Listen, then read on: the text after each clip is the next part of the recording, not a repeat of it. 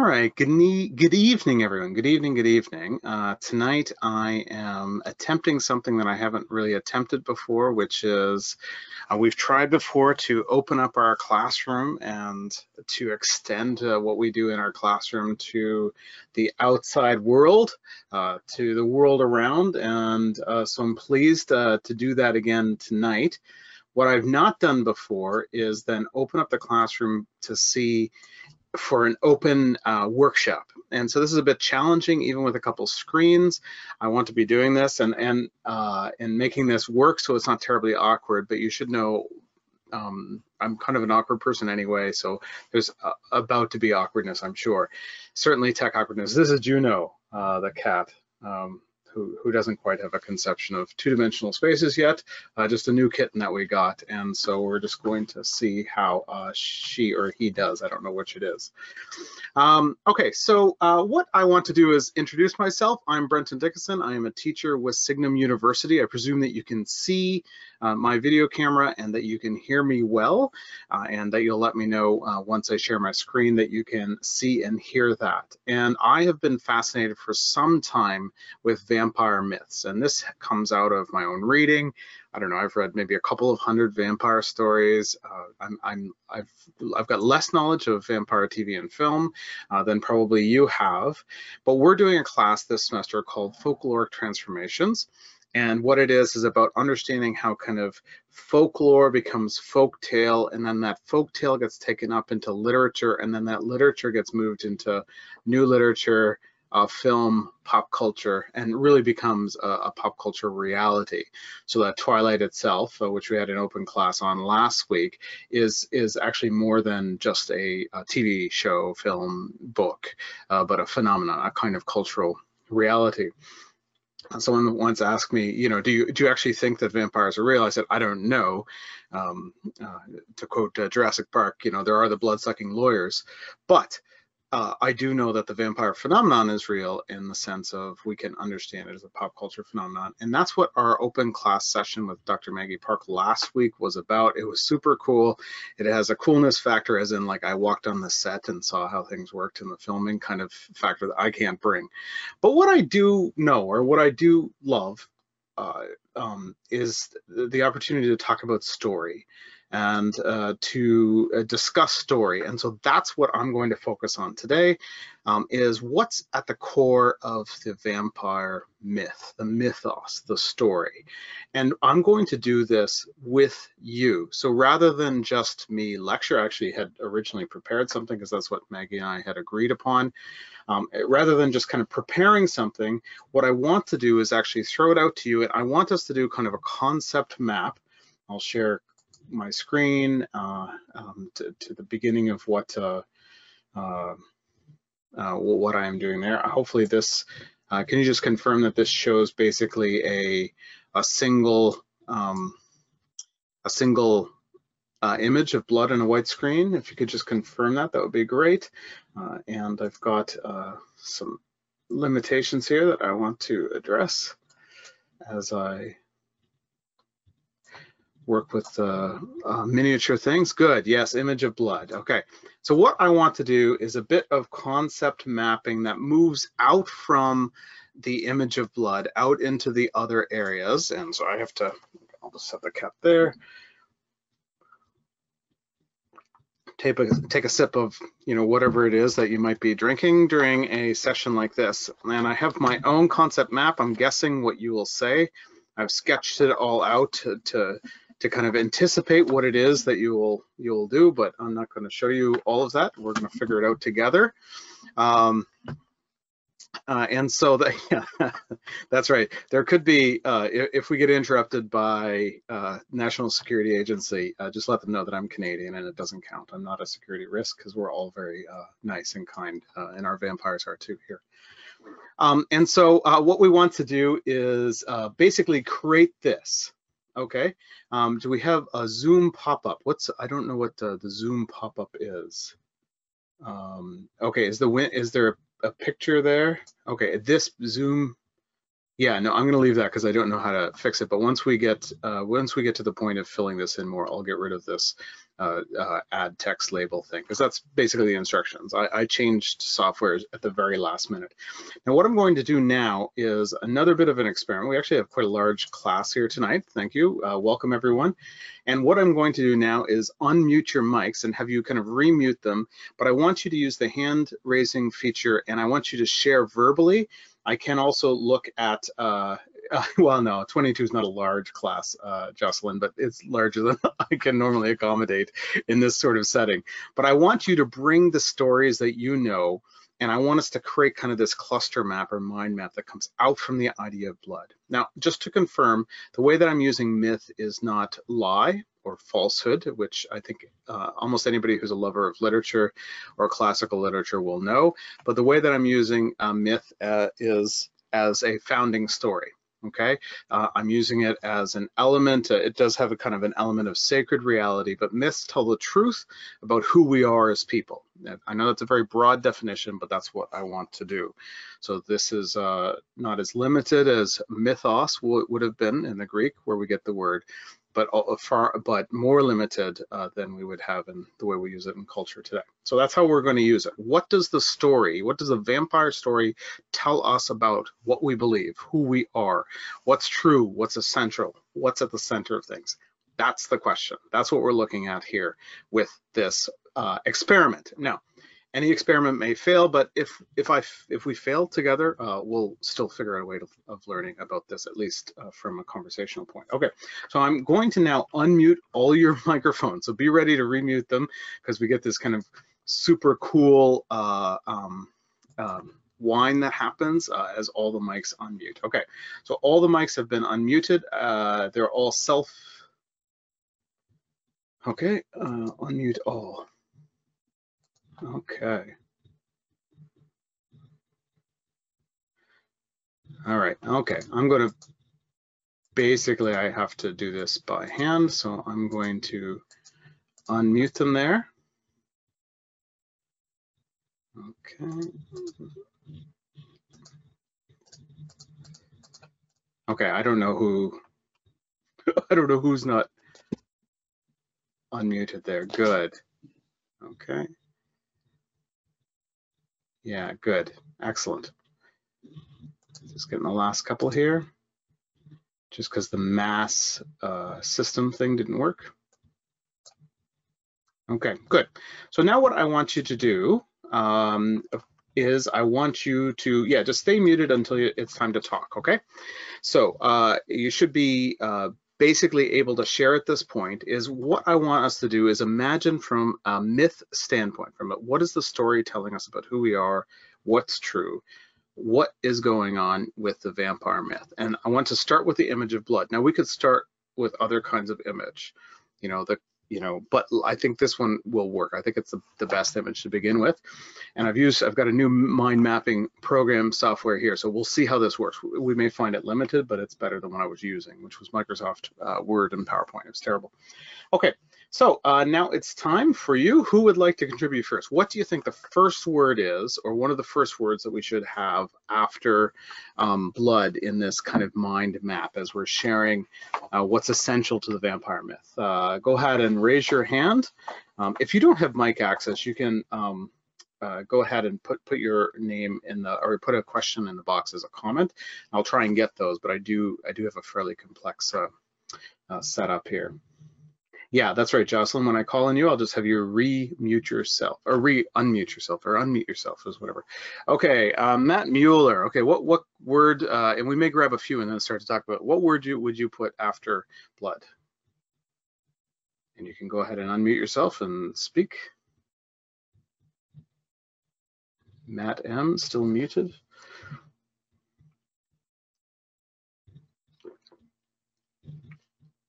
And then I see Matt D there, if you can, and then Gabriel will be third there. So, yes, thank you. This is sort of Japanesey Takako-san, isn't it? Right? Kind of. I think we actually got this at a Hyakuen store in Japan. All right, Matt, are you ready? Or Matt D, you go ahead. Matt M still working out the tech. I would add life/unlife. Okay, good. All right. So, so I guess the question, as soon as we have a box, we have a question. But then the question is whether or not unlife is like a separate piece off of life. And what's another word for unlife, folks? And this, when I ask questions like that, you can just kind of shout them out, unmute yourself and shout it out. What's another Undead? word? Pardon me? Undead? Okay, well, yeah, but before we get undead, right, before you can say that's a cooked carrot, you have to have what? Like a, or before you can say it's a raw carrot, you have to have a cooked carrot. So before we can say undead, what do we have to have? You're dead. Yeah, that's right, dead. Now, is dead, do we come off of life with dead, like this? Or are dead and unlife parallel, or are they equal to each other? Yeah, we'll just leave it like this for now. Okay, good stuff. So we have dead, and then we have off of dead, we have undead. Okay, so we'll get a chance to talk about these things. All right, go ahead. So Matt D, did you get to say what you wanted to say, Matt D? Yes, I think others picked up on some of the inherent problems because unlife or undead is not the same as living, and it doesn't fit in the flipped coin of life and death, Yeah, which is why we end up with the problem. I'm actually going to add a parallel line. It's my own, which is living life, which is in itself one of the themes of kind of more modern stories, right? Is, okay, so you happen to be alive, I happen to be undead or dead. Are you actually any more living in another kind of qualitative way than I am? Okay, Matt M, did you get that worked out? Did you have the sound worked out?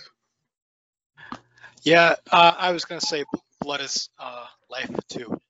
Okay, interesting. I'm actually going to use, just as a parallel thing, I'm actually going to do the phrase, the blood is the life. Is that close enough to the quotation for folks? Right, the Stoker.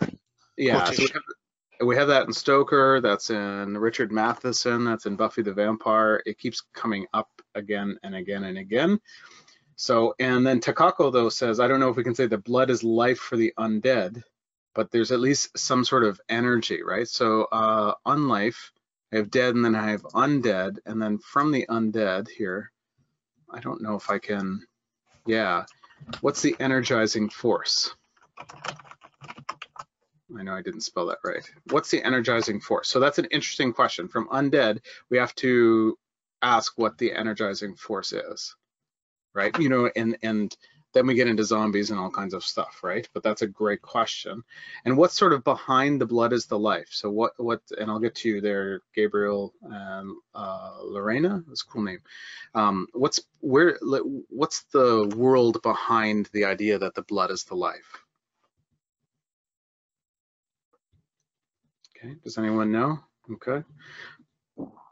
Just kind of speak this out when I ask questions, because I want to keep the hands for volunteer next stages kind of stuff. Life can come only from the living. Okay, right. Okay, so that's interesting. So blood comes from the living. Okay, I'm going to get rid of this box. Good stuff. What else? Where does the idea that blood is life or blood is the life come from? Okay, so Nick says Christianity, okay, but I think that's certainly the cultural Western idea, but where does, like, what's the root of Christianity? Like, where are we coming from? It comes out of Deuteronomy. Yeah, so really behind... Deuteronomy 12:23 is where you got the phrase, the blood is the life. Yeah, and so I'm going to say Jewish law. In this case, I mean the whole sacrificial, in this case, which means we have kind of like a parallel. We have the idea of sacrifice, and let's see how many places sacrifice kind of pops up here. Okay, all right, good stuff. Okay, so let's go back through. Gabriel, go ahead.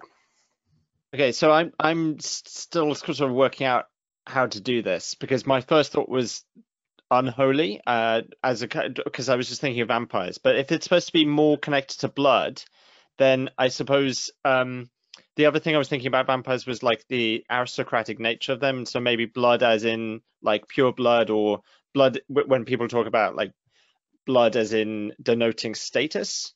Yeah. Would that be something that could come off blood in this map? Is that how this works? Yeah. So I think that's about as far away as we can get from these images. So I'm going to put this on the other side. I don't get that many, so I only get 4. But anyway, that's all right, because I didn't pay the $6.99 a month for this. Is the thing. Yeah. Okay. So we'll come back to that, Matt, here in a sec. What's the highest category? So we mean blood, like blood is. Do you mean blood as in aristocracy, like blue blood, or do you mean blood as in race? I lineage maybe. Okay, so let's actually use association. No, let's use status. Use the word status. Okay. So then we have from status. I want to then add. That's right. So from status, so we have lineage. Okay, and then we also have race. And then we also have aristocracy, which we can be general, right? And just basically we mean like richy landholding folks. We don't have to get into the different gentry kind of statuses, do we? We may. We'll figure it out, okay? Does that work, Gabriel, for now as a placeholder? And we may come back to this, but. Yeah, I think this is kind of what I was thinking of. Yeah, thanks. Good. It's good. So now we have kind of 2 places. So is it Lorena or Lorena? Lorena, great, gorgeous. What do you want to add to this? Do you want to add on to one, or do we have another kind of core concept? Well, you asked what the first word was that came to our mind. Mm-hmm. And the first word in looking at that image of blood was scary, terrifying, terror. Yes. Interesting. Okay, so let's actually bring this off here. And now you're really kind of moving into what the myth does in a sense, or there's, I suppose there's humor now, but before we can get humor, there has to be this element of terror or horror. Do you mean terror or horror? Which do you mean? Terror, because I was thinking more, whenever you see blood, it's a scary thing. Yeah. Right off the bat, until you are able to either figure out, is it life-giving blood or is it life-draining blood, or what is it? But the first moment of seeing blood is scary. Yeah. I mean, even like the vividness of like red on white, right? Like a blood on the floor, blood in a napkin. Okay, but I'm not gonna give all the answers here. Matt D, go ahead. The one other branch I'd add here is the idea of cost. So you pay in blood. You've got the wereglid. You've got the cost, that especially with the entire vampire thing. Okay, so let's find out, because there is like bargain, cost, sacrifice. Like, what's the parent of all these things, though? I would. When I was thinking through, I would go with cost. Yeah, so what I'm going to do is I just want to put this over here because I'm not sure what to do with that yet, but we've got concepts though that we can do things with as we get going, okay? I think there's something that ties into the blood, and that's the immortality aspect, right? Okay. So life now, so we have death, like I guess life and death, I should have said, right? On life, the idea of living life, so like qualitative life, the blood is the life, and then we really have another framework off of here, which is immortality. And is that the same thing as, so I have sort of 2 that come off of this. One is eternal life, and the other would be like long livers. What do you mean, Warren, by immortality? You will not die. You will not die. You're not from a physical aspect. Is that eternal life though in kind of the soulish sense, or is that just long livers that you resist? Or can you never die? Is it that there's never death, or is it? I think there's no natural death, no natural physical death. Right? When I think of a vampire, there are only certain ways that they will meet their demise. Okay. Right? Otherwise, they will live forever. Right. Good stuff. Or unlive forever. Yeah, that's right. Yes, and I just want to make sure that I'm getting all the comments. Okay, yeah, so I'm just going to put just over here for a sec, I want to put wine. Matt mentions it, and I just don't want to forget about it here. Takako blood on a napkin reminds me of the Goose Girl, so like a fairy tale sort of thing. And certainly, I think over here, we do want to remember that whole folklore aspect of things. And then we have the science of blood as well.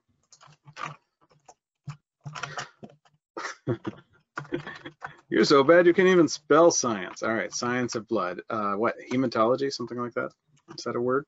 Hematography would be hematology. Good, good. Lorena, go ahead, please. Yeah. I had already given you my idea. I didn't. Oh yeah, sorry. Yeah, your hand was still up. I just wanted to make sure I didn't miss anybody. There is an okay, got it. Yeah, that's right. There's an unhand up button, a lower hand. Barbara, go ahead. Yeah. Okay, I was going to say obsession. With when you go to blood and vampires, there would be a sort of obsession with it, and I had another word in there too, but now I've forgotten it. Maybe somebody else would come up with it. Yeah, and I'm trying to decide because we have that word cost, and now we have obsession, and I think we have a little bit of a cluster starting. In what do we mean, right? And what I want to do is maybe distinguish between. The other one I was thinking of was desire. Okay. Because there's often an element of desire in the vampire story, in the vampire stories. Let's start a category hunter prey. Okay. There we go. And then I want to start desire. And what was the one you said just before desire? Obsession.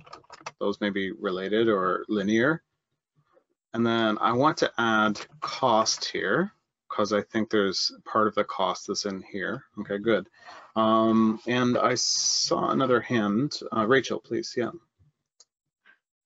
So I was just thinking of blood in terms of vampires as food and sustenance. It's like what they eat, which kind of goes with the hunter-prey thing somewhere in there, maybe. Yeah. Oh, look at that. I can do another one. Look at that. I didn't mean to do that. Yeah. So food. I mean, that has to be part of it, right? Like it's not just the desire to eat, but the fact that hopefully they are feeding, right? But I don't know that wine kind of fits in here yet. I want to keep that teased out over on the edge because I think that's actually another element here. Oh, really interesting. I don't know what that is. Okay, Matt D, please. The thing I'd add quickly under life would be health and disease. Okay, especially with the association with vampires. I can see that it's trying to limit my number of, oh, there we go. Interesting, cool. Ooh. I'm obviously just getting to know this software here, right? So, whoops, there we go. All right, good stuff. This one's taking up a little bit of health of disease, and I suppose like we might say something like this is where hematology fits in. Hematology. I don't know how it becomes English, but I think it'd be something like that. Okay, so hematology, the science of blood. I want to get that off the screen, get it out of the way. I wonder if I can just erase this. Delete, delete, remove item. Beautiful. Remove item. Okay. Okay, good. Good, good. Matt, there we go. That's a super cool program. Jocelyn says, yeah, I just found it. It's called Coggle, which I don't love the name, but I don't know. It's obviously one of the Google kind of name ripoffs in a sense. Okay, so yeah, okay, lust. Is lust desire? Is that parallel to desire, or is it an extension of desire? And for example, can we have as a parallel under desire, can we have lust and love as parallel? Right? Then where does sex fit? Is it a parallel to lust and love, or is it actually something else in this kind of setting? Okay, Gretchen writes here, in consuming blood, an idea, I missed one too, blood comes from different places, cuts, and women, yeah, I mean, we've got to get there too. I don't know where to put that yet. Gretchen says, in consuming blood, an idea for assuming the qualities the donor, there's genetic transfer, and if blood contained life or spirit, a vital element of one's original self, that is conferred also. Yes, yeah, I'm gonna just move this whole kind of world here. Oops, I can't. There we go. There we go. Just gonna move this and give this a bit more space. Okay, so how do we connect all these things? So if blood is life, is blood also the awesome plan gives me more controls. Thank you, awesome plan. That's great. Does love, is there also a sense of the unlife?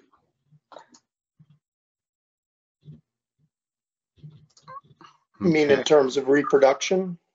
Well, what I'm thinking of is I'm trying to figure out where we put in like self.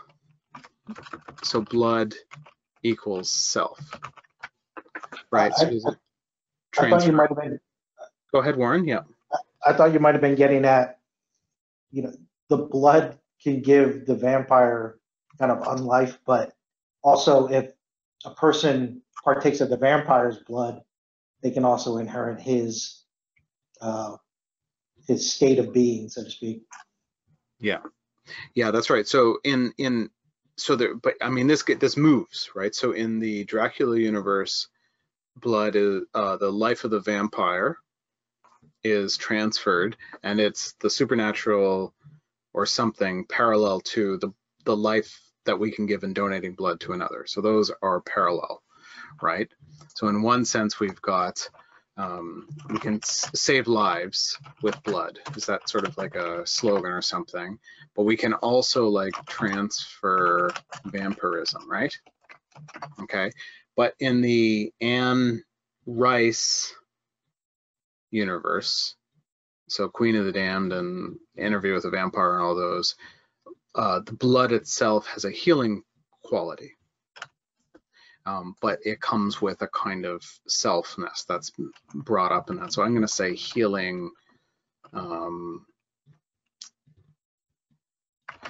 I also want to add union. So obviously, wouldn't we say that the marriage bed and the traditional kind of, checking the sheets to see if there's blood from the broken hymen, there is that sense of union that exists there, right? Good. Okay, interesting. All right, what else do we have here? Stealing blood from others is unlife. Making blood for yourself is life. Interesting, Matt. Thank you, Matt. That's Matt M. I'm not sure what to do that. Go ahead, Barbara. Would you want to speak that out, and I'll keep reading here as well. I was thinking in terms of the vampire. Vampirism also bestows us kind of stasis.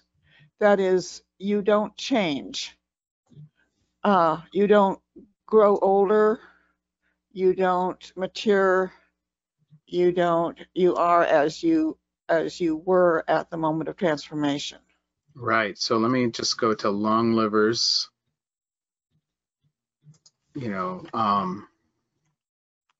eternal youth. Well, right? depends on when they get you. Yeah. And what was it, Vampire Lestat, I guess. Wasn't that the child? Yeah. That remained a child and she didn't like it? Yeah, that's an Interview with a Vampire, but there are other sort of child and young vampires throughout the series. Yeah. Oh, right. Yeah. It's been a long time. Yeah, no, that's good. Well, none of us are pretending to be, well, there may be a vampirologist among us, but I'm not pretending to be one. You folks are welcome to pretend to be one. So, but yeah, so I want to note here also, like a couple of other things. So with life, we have unlife and death, right? But like we also have, I really should change that to death. And then we have murder, right? There's stealing life. Takako says, don't forget about stealing life. Exploitation, bleeding somebody else's blood.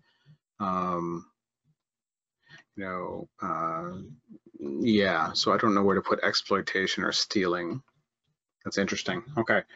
And then we have here, we also have babies and mothers have vampiric relationship. Okay, this is Jocelyn's comment. Babies feed off the blood of the mother and the blood of the female generates new light. Okay, so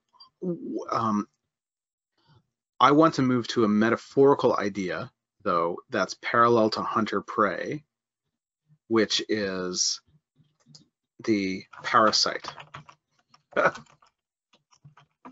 I want to actually make it mutualism. Okay, so I want to create both of them together. The parasite and mutualism together in the same sort of reality.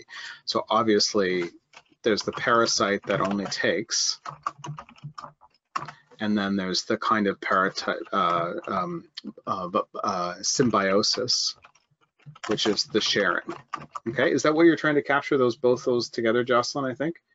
And that's quite literally still blood connected, right? So we're in still in the same kind of hierarchy of thought, but a child in the womb is drinking blood or imbibing blood for a while, and the adult giving birth gives birth with blood. The child then draws milk from the mother, etc. Right? And some ancient vampire tales have the blood coming from the breast, not from the neck or the other parts. Okay. I was actually moving a little bit more to gender political dynamic, where when you have the vampiric relationship between the baby and the mother, that's the female being able to give life to a baby through her blood. The baby takes blood from the mother. When you put that into a male dynamic, what that does is that usurps the female potency of life-giving and life-creating in a way that allows males to say, but we can also create life, and in lots of ways that gender political dualisms do. But that's one of the things that I think the vampiric tradition also does. So the vampiric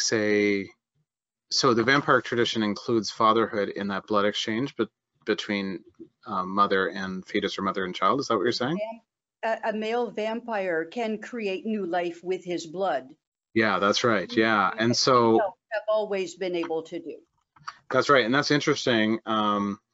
Sorry, was that Jocelyn speaking? Who was speaking there just now? That was me, Jocelyn. Yeah, thanks, Jocelyn. So, and of course, the word for giving birth or offspringing in like the Buffyverse is siring, right? So whether it's notice the interesting switch of that dynamic, right, that exists there, and yet there's still the exchange of blood. It's still just like a fetal relationship of giving birth, as it is in the Anne Rice universe and in the Bram Stoker universe. I take your blood and then you take my blood, and there's this exchange that exists just like a parent and a mother and a child. And then I think that's interesting. The male vampire is a way of bringing it in. Gretchen asks, is it too corny to consider status? Sorry, I just need to extend this out just a little bit. Is it too corny to consider status and that enthrallment as a form of colonialism and enforced hierarchy, but also a subversion of social order? Okay, yeah. So no, it's not corny. In fact, if you look at the academic literature, that you will find sort of colonial, post-colonial, decolonialized, and racialized readings of the vampire literature in a lot of different ways, very sophisticated and some kind of dumb ways occasionally. So how do I put this here on the map? So status, and then I want to create enthrallment as its own category, right? Because we actually have enthrallment as part of the hunter-prey relationship in this, and that's in Suki Stackhouse, she just can't be enthralled. No, I'm not like that, right? But others are enthralled. There's a kind of mystical drawing in or something that exists there. It'd be interesting whether that's meant to be mimicked by our experience as the reader, whether we're supposed to be enthralled or something. But then we also have in Gretchen's comment the idea of status, and then maybe the subversion of status, and then once we have that question, do we have things like, I don't know how to capture all this, reverse hierarchy, but we also have as a parallel, ooh, look at that, our thing, no, that's not what I meant to do. Reverse hierarchy, but we would also have like decolonialization, which I can't even spell, but there you go. Good, intriguing. Okay. So does that capture, Gretchen? Does that capture the kinds of things that you were doing there as well? Okay. And then Matt, go ahead with your comment. Just to add into that area, you've got the analysis that people do about how there's a Northern European, Southern European divide, where it's always the dark Catholic nobleman from the South threatening the Northern Protestant virginal woman. So that would kind of fit in the into that subversion of status branch that you were doing. Yeah, northern, and then I wonder if the distinction's more northern and eastern / southern, right? And there's obviously kind of an old Catholic, new Catholic / orthodoxy, right? These worlds that where religion is still perceived by Europeans being mixed up in superstition, right? We see that sort of in the literature, right? Superstitious religion is certainly part of the stories as we have them. Good. Okay. Yeah, interesting. Good, Matt. Keep them coming, folks. Feel free for comments in either the written or the this one here. We've got exploitation as an extension of the So in the parasite, what we've got is exploitation. And so this can be, I think, literal in this. Exploit is a metaphor. The word itself is a metaphor. Actually, I want to reverse that, and I want to add metaphor. Cool. So it's exploit. Yeah, see, this is it. I'm too far along. Good. That's what I want to do here. Metaphorical. I'm learning how to use this program, okay? Exploitation, right? And then we actually have, of course, a quite literal blood taking, or other fluids. It could be other fluids, or life. Yeah, go ahead, please. Yeah. I wanted to go back to the idea of to the concept of murder, as opposed to as paired with siring or fathering or mothering. Because in most of the vampire stories, new vampires are not created whenever the vampire feeds. The prey is killed. Yeah, that's right. So in most, like, I guess there are some older stories where just anytime you get bit by, like the werewolf stories, right? Anytime you get a scratch or a bite by a werewolf, you become a werewolf. Right. Yeah. I mean, clearly that's unsustainable, right? we just be filled with werewolves all over, and so there's that, so that's an interesting distinction, because we want to recall, although I want to put that there, and so then we have murder. Where did murder go? Murder. It's right there. Yeah. Right, and that's the but I would also like. We also just have like not murder, but contra, we have like feeding or grazing too. So we have vampires that feed or just graze. In Octavia Butler's world, feeding and grazing her vampires, that doesn't work because you need the emotional connection. You need a sense of safety and a bunch of other things. The symbiosis is really strong there. Matt D, go ahead. Yeah. Since Tara was looking lonely up there, I thought I'd run the risk of sounding really creepy. There's also a kind of a fascination with blood. Oh yeah. It's something that I notice when I donate platelets regularly. You know, the moment that the blood begins to move through those tubes, there's something compelling about it. But it's coupled with the fact that, you know, oh my God, someone stuck a needle in my arm, and that's my blood going out there. But there's still some kind of a disturbingly dark fascination. Yeah, that's good. That's good. Yeah, Warren, and we'll get there. And so, sorry, who's speaking? Matt D. Yeah, that's excellent. And think of like the gorgeous videography of the show opening for Dexter, right? Or you know, which has the blood orange and the very red egg, or the gorgeous opening of True Blood, which actually pours kind of blood red over the slide of the film from time to time. There is an attraction. I mean, I don't want to put a picture up, but if we have blood fascination, think of Ruby Lips, right? Is that fair?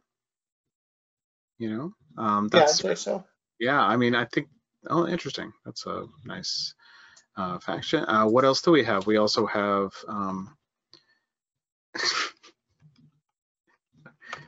hymen fascination, right? Virginity, fascination with virginity, right? That exists in culture. There, you know, the blood, that's the fascination of the newlyweds kind of reality or something like that. Unnaturally ruddy cheeks. Yeah, Someone who is very pale and suddenly show up looking very healthy. Yeah, rouge. And then of course, yeah, that's right. With the terror, we also have the vampire warming up, right? Or rouging after feeding, right? Right, which is has its own kind of creep factor. They're creepy when they're pale, but it's almost it's scarier when they show up red, right? When their cheeks are flushed, that means that, yeah. Go ahead, Cynthia, please. Yeah, and I means look for the body. Yeah, that's right. Go ahead, Cynthia. Yeah. Oh yeah, I think my hand went down. No, I was just looking at larger categories. So it sounds like when you talked about fascination, you're putting them in, especially with the TV shows, more violence and sexuality. I think there's those two big fascinations, right? But then a lot of this comes underneath it, what you're writing. Yeah, that's right. There's with sexuality, there's like we've got attraction, like in all kinds of ways, attraction to sexuality, but also sexual attraction. But we also have unhealthy fascination, right? Which I want to link down then below to obsession, I guess. And then violence within. That's certainly a part of the more recent things. But then we also have, oops,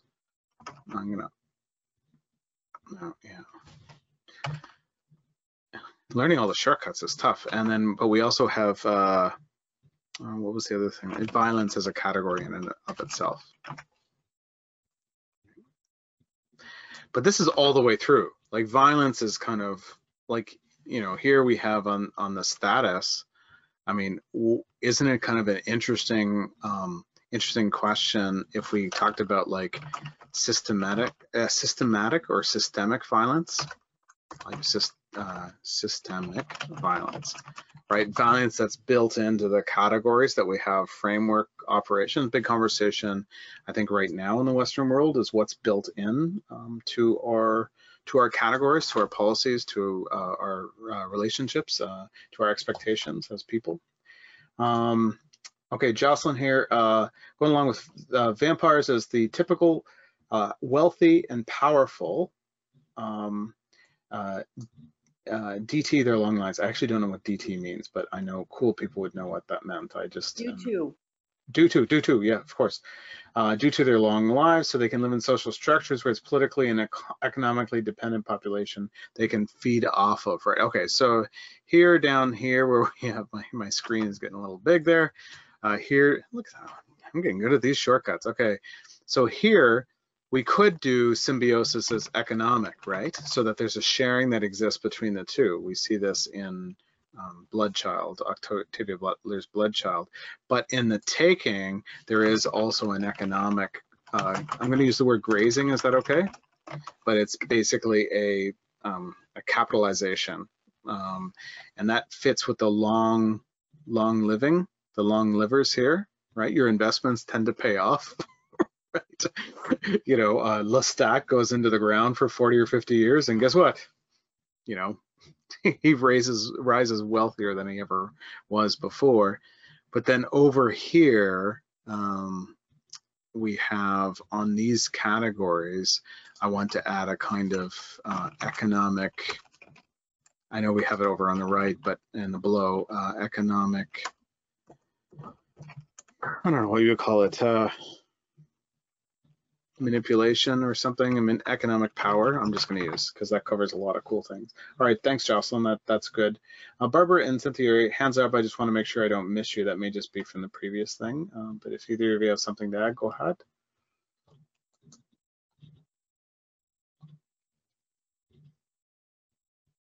Yeah, I'm going to, over here in Blood Fascination, I'm going to add, as Takako says, visual symbolism. Right, and think like the red apple, like in the Twilight book, the red apple, you know, the Eve kind of stuff, right? Okay, so here is, I think we need to kind of, go ahead, Cynthia, if you have a comment there. But I want to push back to, as well, into some of the stuff here. Okay, so I have this word sacrifice over here. We have Jewish law. Okay, but we also have beyond, I don't know where I want to put this, health and disease. I don't think it's in the right spot. I want to put it, oh, look at that, that's cool. Okay, I can't do that. Just gonna put that up there because it kind of fits a little better up there. All right, that's not terribly elegant looking line now, I know. All right, but here in, you know, we have the image of sacrifice. If I say the word sacrifice and blood and you're thinking in religious mythology, what's an image that comes to your mind? What are images that come to your mind? And go ahead and speak out because we're clearly not interrupting and galloping over each other. So.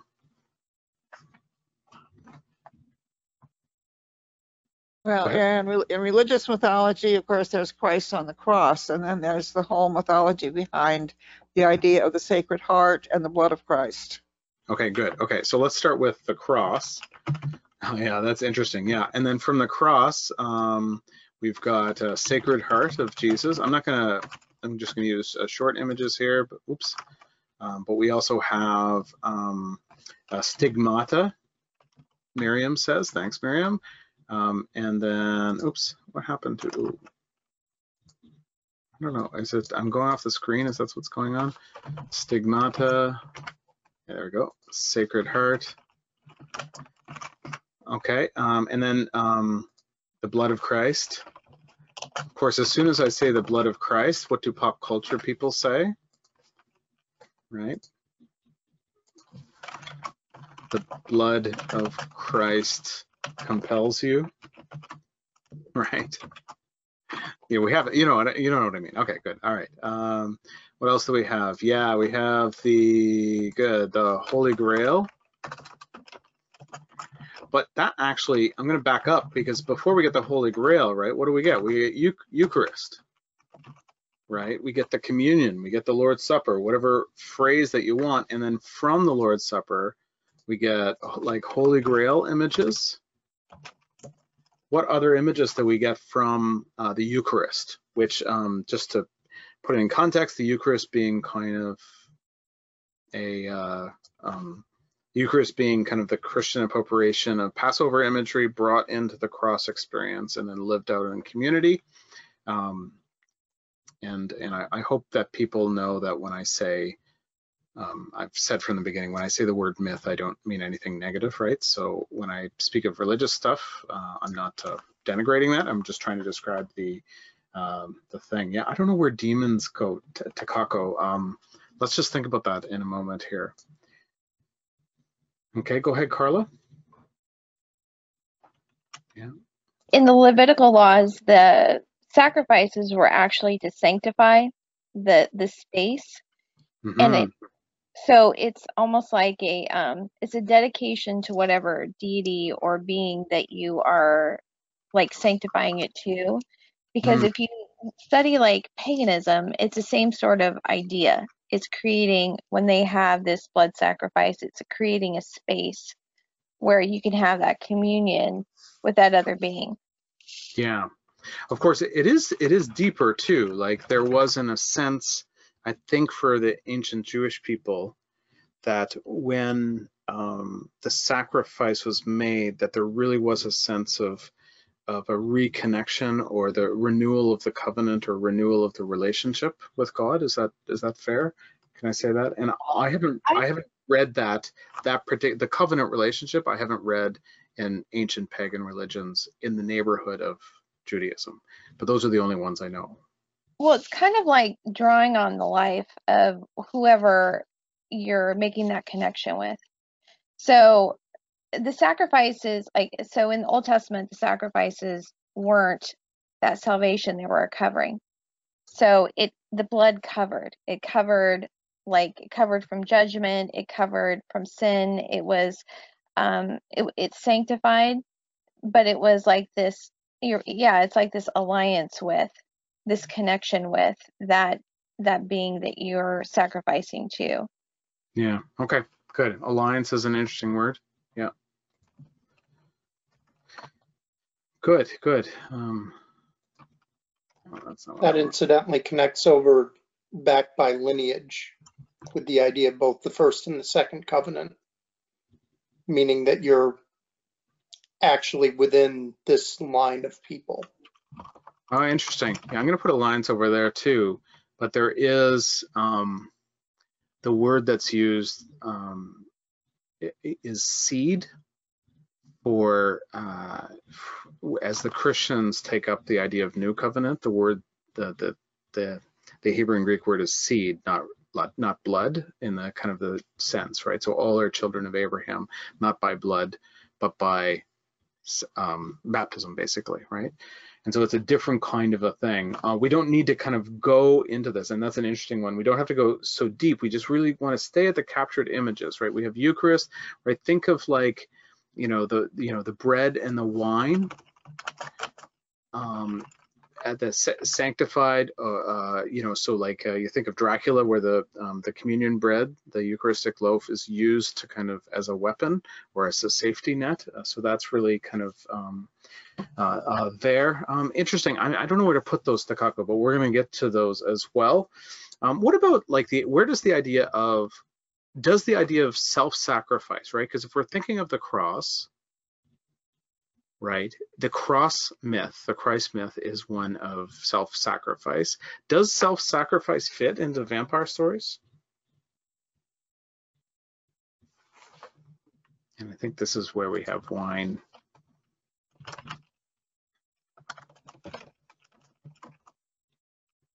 The Spear of Longinus. I've heard the phrase. I don't know what the Spear of Longinus means, but yeah. Do you want to tell us, Matt? So, I know you don't have, your tech isn't perfect there. Right, the Spear of Longinus. Longinus was a Roman soldier who is the guy who stuck his spear. Correct me if I'm wrong, anybody, but he stuck his spear in Christ when he was on the cross. Yeah, I see. And that spear was carried. It's a matter of Grail legend. He carried, Joseph of Arimathea brought it to England to, it became a part of Arthurian legend, I believe. Yeah, sure. No, of course, Dan Brown thrillers. That's good. So my question here, and this could be off the crosser, is the question of self-sacrifice. Do we see this in the stories? Yeah, Takako, yeah, I think thousands of years later, people do misinterpret the religious imagery. Where does self-sacrifice, and this is the thing that I find interesting about vampire tales, is that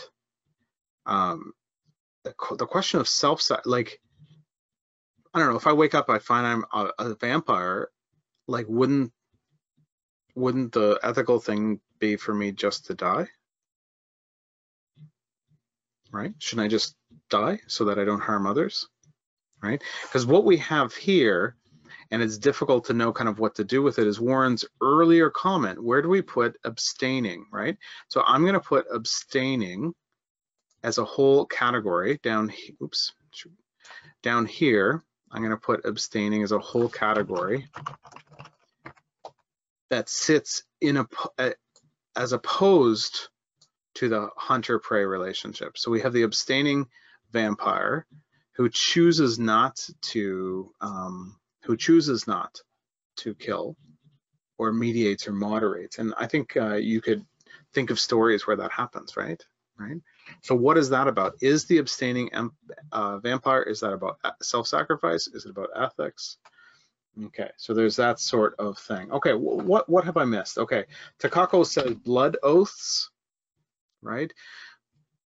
Where would that kind of fit? Like, I kind of wonder, like, you know, could be a new category, blood oaths, right? Or we could bind that up with kind of, if we go behind Jewish law to something kind of more generally religious, I don't know. So we have blood oaths that are there, and then you talked about cutting and mixing blood brothers, right? Isn't that a phrase? And then what about like brotherhood itself? You know, sisterliness and brotherhood, you know, is that a reality that exists within the stories? I think it does. I think that there is, over here in Alliance, we do get that sense of blood siblings, I'm going to use, but I know we mean brotherhood is a better kind of more poetic word, right? Okay, so that's interesting. Have I missed anything?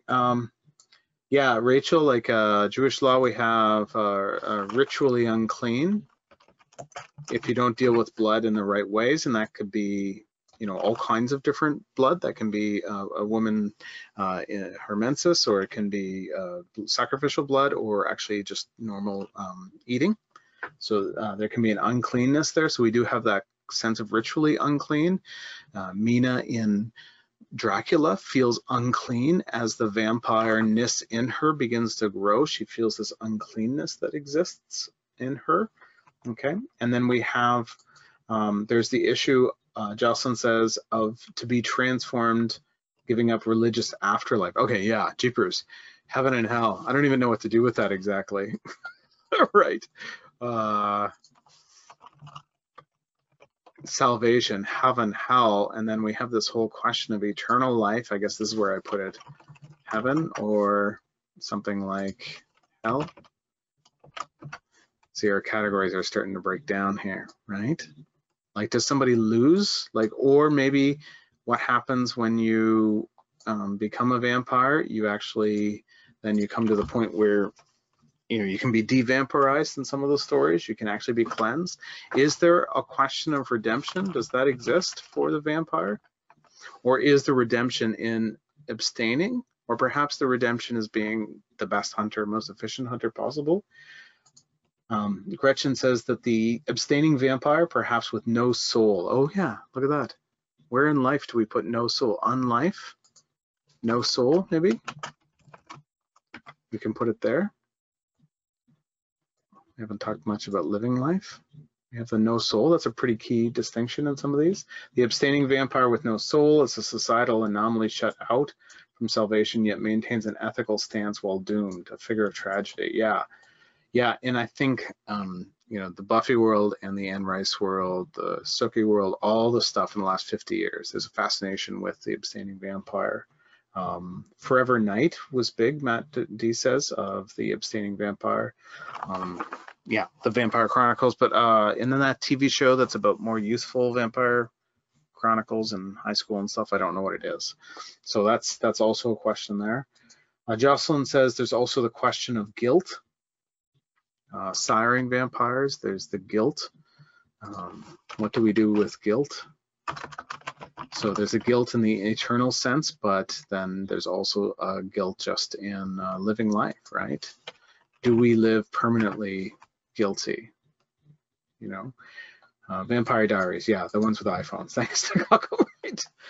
And then Vitality, good. I'm going to put Vitality here. Oops, I'm in the wrong section there. I mean, yeah, no, I'm in the right section. Vitality under living life. Have we? Okay, so that's great. We're walking around with life, but do we actually have it? Okay. Now, where does this all go? What else do I have? In my own notes, so I want to take, we've had a chat here about all these things. I want to just compare what I wrote out ahead of time with what we have here. And I think it's interesting. I did more about the question of like under blood status. I did more about Jewish stuff, but that's sort of my interest, the question of Nazis, pure blood, race ideology that came out of the 1920s and 1930s, eugenics, and so I had a whole bunch of categories that come out of the earlier 20th century. That World War II, the way that played out, you know, we just have moved past those things in some ways, but we can actually see white supremacy is rising, not just in America where it catches the news, but in Canada, particularly anti-Semitism in Canada, but also violence against minorities. In Europe, that's certainly on the rise. We can see, like Takako, in your setting in Japan, there is a sense of blood or identity that makes a sense of uniqueness. So I played a bit more on that, but I also added some other things like, you know, if I prick, do I not bleed, right? Which this is a question of race in Shakespeare, right? But a good question of otherness, like what does the blood tell us? Do we all share the same blood? Vampires challenge that myth, right? I talked about sanguine personalities a little bit on my thing. Sang-froid, you know, the sang-froid, Sleeping Beauty. I did cold-blooded, cold-hearted, Snow White. Joseph sold into Egypt with blood on the cloak, so I did more of those kind of story-like things, fairy tales, Bible stuff. I've got more on the religious stuff, which you can imagine for me, but you actually captured almost everything I had. I added the word sacrament and sacramentality, satisfaction, which is part of the sacrificial thing. And then there's in the Christian concept and the halakha concept in Judaism, the idea of being a living sacrifice, in a sense of living out, walking around the way of life one chooses as a kind of sacrificial love. So that exists there too. And I think pretty much all the stuff, I have a little bit of pain. What about bloodletting? Right? Have you thought about that? Bloodletting as a cure, right? And then now blood transfusion as a cure. And Cain, the murder of Cain, the blood cries out from the ground in Genesis, up in this kind of murder section there. Taboos might be interesting to think about as I think it was Carla that was trying to push us out and imagine past kind of the cultural religious things that we already know. What about bloodthirsty and all the metaphorical vampires? We could have talked about all those, like the blood-sucking lawyers and everything exact there. And then, I don't know, mosquitoes. Like we see cats and wolves and vampire bats, but never mosquitoes. Why is that? Just not mythic enough, the figures, you know? We have Diane says, Elizabeth Bathory, it was believed that she bathed in the blood of virgins to retain her youth and beauty. Yeah, I read that story recently. That's intriguing. Bloodletting is also a vampire-themed album by the band Concrete Blonde. There you go, Matty. There is a callback reference on pop culture there. Mosquitoes transmit the bacteria in I Am Legend, Matt. Okay, good. Yeah, right, because that's a blood-sucking kind of thing. Like, but the mosquito doesn't have the same kind of mythic quality of the vampire bat, right? Which we've named after the vampires. Okay, I think that covers like basically what you guys did was what I did, but more, and certainly much more diverse in thought. And I don't really want to the mosquito images in the Vampire Princess Mew anime series, Matt D says. And so what I wanted, just my family's come to visit the cat, so there's the cat was sleeping beside me there. All right, so I don't actually want to summarize this except to kind of, and I certainly don't want to make the anatomy of the vampire myth a permanent or sealed thing. But I do have the question of what it means now when we create vampire myths, when we analyze them, when we retell the stories, where do we go? Right? Where does that question go? This is particularly intriguing, as vampire myths comes out of Europe in sort of a post-religiousizing age. It moves from folklore and superstition into literature. But that's not a fully experienced thing. Like that post-religiousizing is different in different cultures. And it's completely different as we go global. Japan has a much different experience than America on these things. What does it mean to retell this? Where could this go? What sort of vampire story could we tell in the future? And can we move past kind of these tropes and invent new ones? And would they resonate? And then, of course, the question that in the text, are vampires ourselves, asks, in what ways does it reflect culture? What do these things say? What does it mean that over the last 40 or 50 years, the abstaining vampire comes to the front? The question of the ethical vampire. What does it mean? Some vampire series just simply have no explanation at all for vampirism. Just all the supernatural stuff is basically true. All the legends are true, like, Buffy, Sookie Stackhouse, that sort of thing. And others that try to find either a mythic explanation, like the Vampire Chronicles of Anne Rice, or a scientific explanation in some of the sci-fi tales by Tanith Lee or the Richard Matheson I Am Legend tale. And what do those sorts of things mean? And so this is the kind of mind mapping that I like to do when I consider these things. Not that I have a conclusion, except that I think that this can be an interesting exercise. Okay. Any last comments? But I think we're done here. Who is the monster? Okay, yeah. So that's actually good. That's actually the great question, right? Who is the enemy or the monster? Who's the bad guy in the vampire tale? And sometimes that gets turned upside down. In class, we studied Let the Right One In, the Swedish film, and it really kind of challenges us. The I Am Legend. Who's the monster in those tales? The Buffy story, as it goes on, begins to ask the question of what monstrousness looks like inside the self. So there's a whole kind of, monster category, right? That we can just add, that we could add to this whole myth thing. Good. Yeah, I had a question. Yeah, go ahead. Can I ask you something? Yeah, I was just curious. This just made me think about the demons. Someone brought up demons earlier, and it seemed like for a period of time, especially American public, were really fascinated by the demons. It seemed like the vampires disappeared for a while. Yeah. We had The Exorcist and Rosemary's Baby and all of those supernatural. And I was just thinking, because you study, sounds like you're interested in the religious aspects as well. Yeah. If you've looked at that, if there's some connection or parallels, I would think. Yeah. The demon isn't quite, the demon's more awful, I think, than the vampire for some reason. Definitely not a sexy aspect to it. But no, I think like The Omen is a great example, right? Yeah. And but also the the blood of Christ compels you. Okay. So right.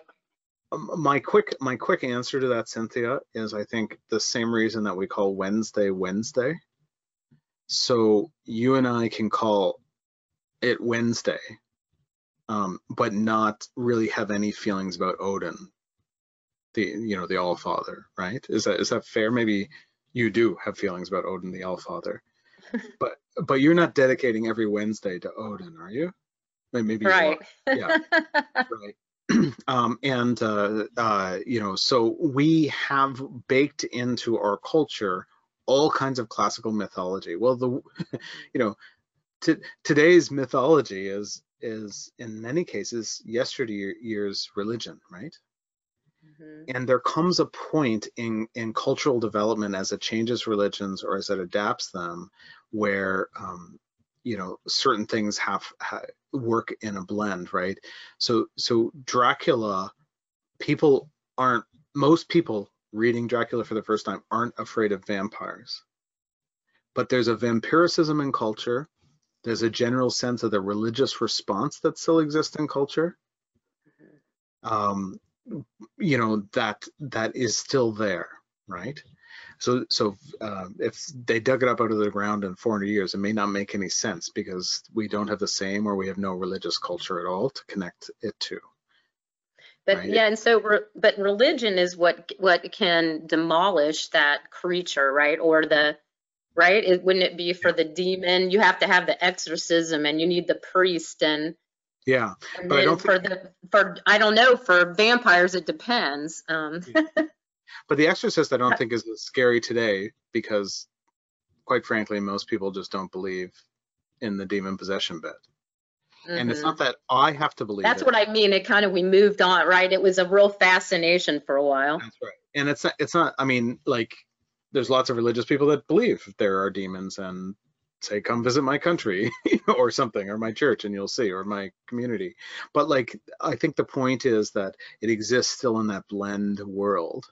Mm-hmm. And so now, so I don't think we can have that same response kind of like later on, right? Like, it's hard to take the fairy tales seriously sometimes just because they're asking too much of us. I want to throw one more thing out here because I don't think, I don't know, I didn't even think of it earlier, but it has to do with how it's the emotional vampire.